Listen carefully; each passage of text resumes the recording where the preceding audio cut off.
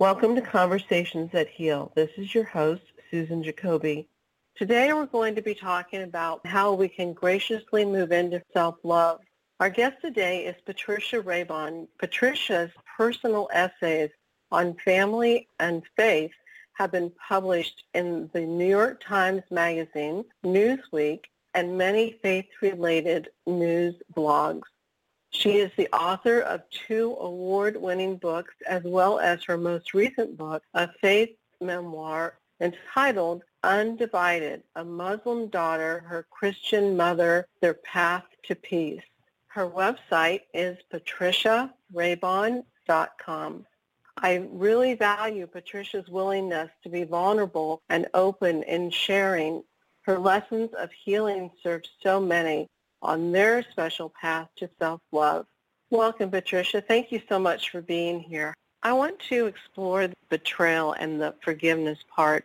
How did you manage the betrayed feelings and the abandonment feelings? How did you journey through those feelings? 2 ways. First, I finally recognized that I was grieving. I was grieving the loss of the relationship that I thought I was building when my children were growing up. I thought I was building a certain sort of family, in my case, a Christian family. I looked one day, Susan, at the Kubler-Ross stages of grief, and as I looked at them, I realized that I was in mourning for my dream of my family, and I was going through the stages. We all sort of know them now. It's denial, and then the second one is anger, and the third one is bargaining, and the fourth one is depression, and that's, I was in that stage for 10, as I said, 10 plus years. I was just so sad. I would cry. I'd go to church, and instead of praising the Lord, I was crying on my pew. And the last stage is acceptance, that I can't change this, and so help me, God, to live with it. Recognizing that the mourning that I was in really allowed me to know that acceptance is the last stage, that is what I should pray for. With regard to forgiveness, because I had done some writing on forgiveness, I understood that forgiveness doesn't excuse the person who hurt you. Forgiveness says, I'm ready to be healed. And a lot of times we push grieving people to forgive before they're ready. I gave a talk one time at a church, and all of the women there had lost children to gang violence, and they were just grieving. And one mother said, everybody keeps saying I need to forgive so I can move on. So grateful that I remembered at that talk to remind the women that there was a time in our culture when people were grieving, they would put on mourning clothes, and you would wear them a long time. And people would know to kind of leave you alone, because you were in mourning. You were in grief. And there was people, and the culture gave people emotional space to grieve. Only when the grieving starts to lessen can somebody say, I'm ready to be healed. And that's when the work of forgiveness can start. And the other thing about forgiveness is that it's not an act, it's a process, it's a lifestyle. Even then, even knowing that, we can't always on our own. A pastor told me this one time. On our own, we can't forgive a deep hurt. We might be able to say forgive 10%. And so we release the rest of it to God. The word forgiveness means release. You release the person who hurt you. You release the hurt, the damage, all that to God, because it's too much to manage on our own by ourselves. That's a lot to kind of navigate and process, but that's what I had to go through to get to a point where I could be in relationship with my daughter, regardless of the choice she had made with regard to her faith. There's several things that you addressed that I want to go back to. You were talking about the betrayal and abandonment, which is really grieving. It's interesting because I never saw the connection of those three before.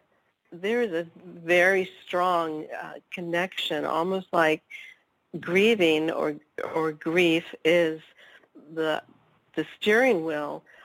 Betrayal and abandonment are like the wheels of the car, and the steering wheel is grieving. I have no idea where I came up with that image, but I never thought about it like that before. And you're right. Everyone is like, I don't know how many times people have said to me, "Oh, Susan, you just need to forgive. You need to forgive. You're not ready to forgive yet." And it would really make me angry. Yeah. Because I knew that there was something missing there. I knew there was a reason why I wasn't able to forgive. I didn't know what it was.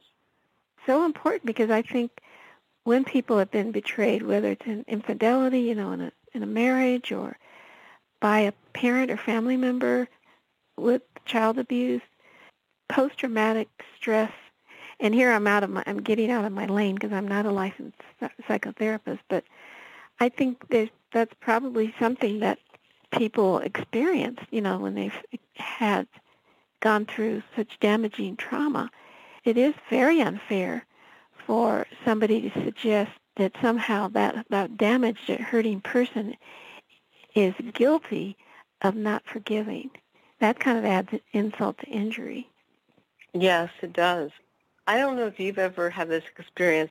I have learned throughout all of this that the person who says to me, "Oh, you just need to forgive," or, "What's wrong with you?" or words of those natures, essentially what they're saying to me is, "I have no idea what it's like to be you, want to be in that pain, so I'm going to just tell you to get over it so I don't have to feel it." Essentially, that's what they're saying to you. It's the same thing as judgment. They're not judging you. They're putting that onto you. That's the pain that they're holding on to, that they can't. They see an opportunity to release maybe just a sliver of it, and that's enough for them to just get rid of that slight sliver of it, to put it onto you. Right. Please go away from me with all of this pain. I don't want to feel it here to have to think about it. So snap out of it, Exactly. Snap out of it, yeah. You mentioned signs.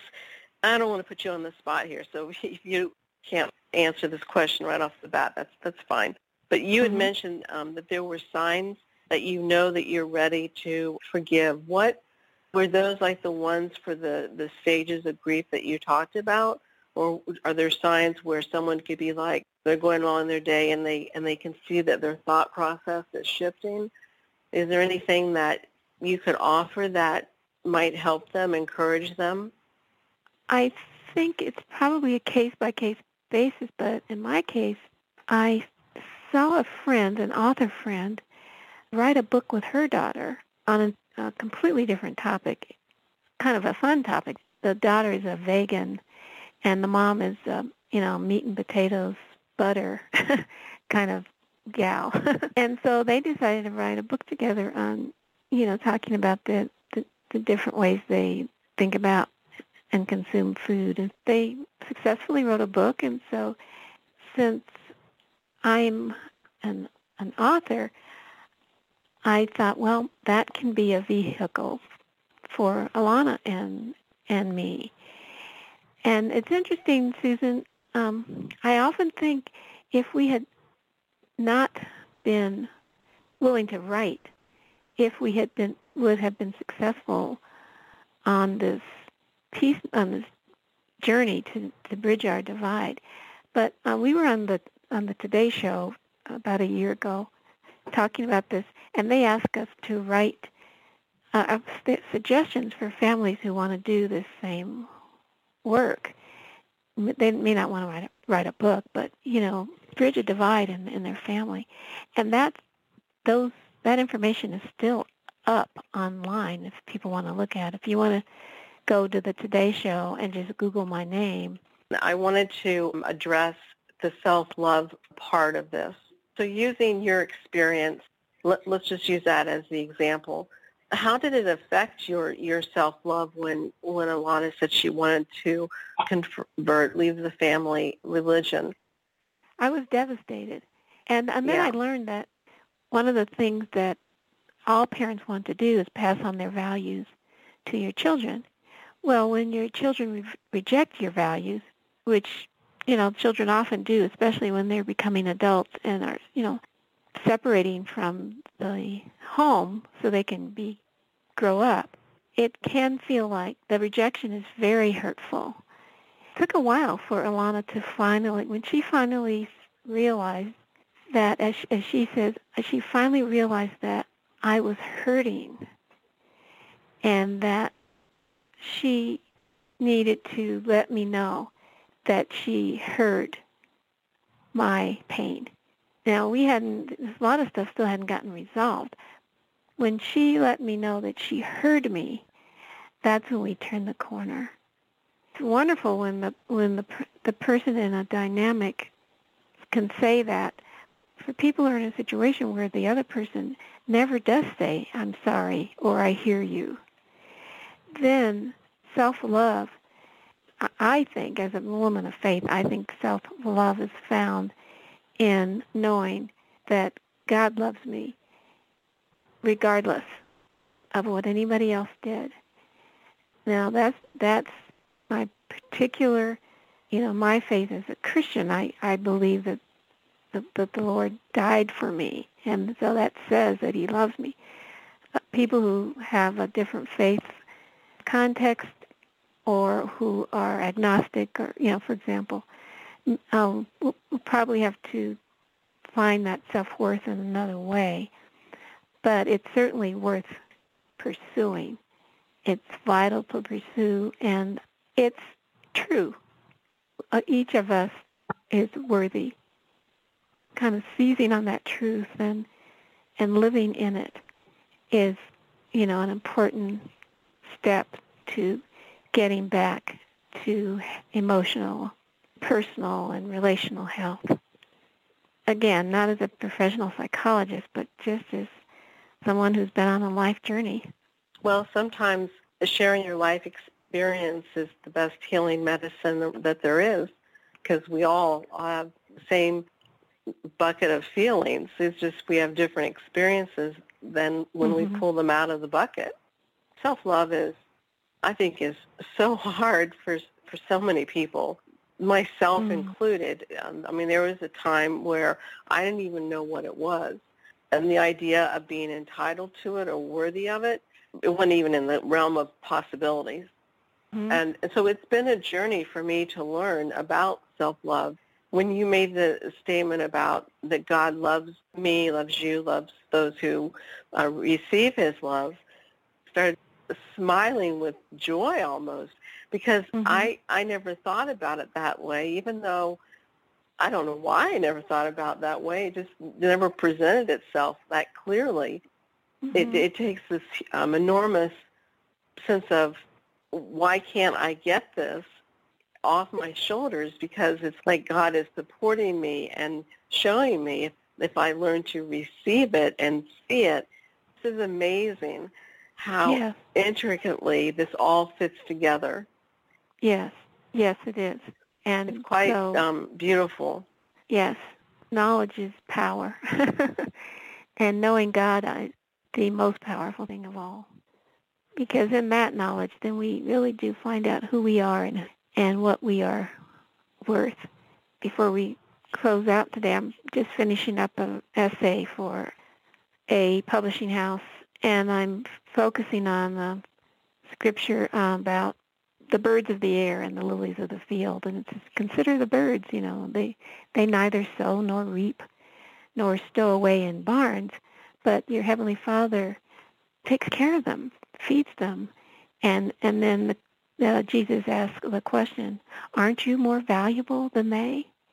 It's a wonderful thought. So I'm writing, it's kind of a nature reflection on how the birds aren't trying to be any more than they are, and they are trusting in the knowledge that their Creator is taking care of them. We can have that same trust if we pay attention. And as somebody said, writing is about paying attention. Well, I think getting healed is about paying attention too. Yes. Is there any advice that you would give to our listeners who are struggling specifically with healing from childhood trauma, childhood abuse, or something that's a deep hurt or division? Are there any healing words that you could pass on to them? Yes, and it's interesting because I did not experience what we traditionally think of as childhood trauma, like child abuse, that kind of hurt. I am African American, and so I grew up during the 50s, during Jim Crow segregation, and it was traumatic, and I was just a child. And I didn't know how, I saw the hate and name-calling and injustice and lynching, just horrible things. And I was traumatized by it. I didn't know it at the time, but I was. And the only way, in fact, I wrote a book about it. My first book was called My First White Friend, Reflections on Race, Love, and Forgiveness. Only until I sought to be healed of the hurt, and that's my suggestion, is to seek your healing. Hurting people should seek their healing.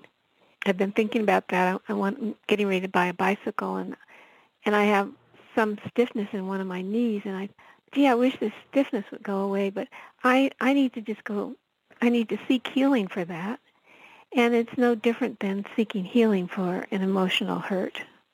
I think we should seek it out. So when you say seek, what are you specifically, how do you see that? Ask people who are healthy how they stay healthy. Ask them if they know a therapist or, a professional who specializes in, whatever trauma that they've experienced. Don't sit and suffer. Go get help. To close out, just on a Bible thought, there's the whole big thing that I've learned is growing up and knowing about faith life. It is about getting up and going. It's not about languishing. Thank you for being on our show, and visit her website for more information, patriciaraybon.com. Thank you for being on our show. Please contact me at susan@conversationsthatheal.com if I can support you on your healing journey. Leave a comment on Blog Talk or iTunes to support us in reaching listeners in search of living a life of peace and joy. Above all, remember that you are a lovable and a capable human being. Thank you for listening to Conversations That Heal.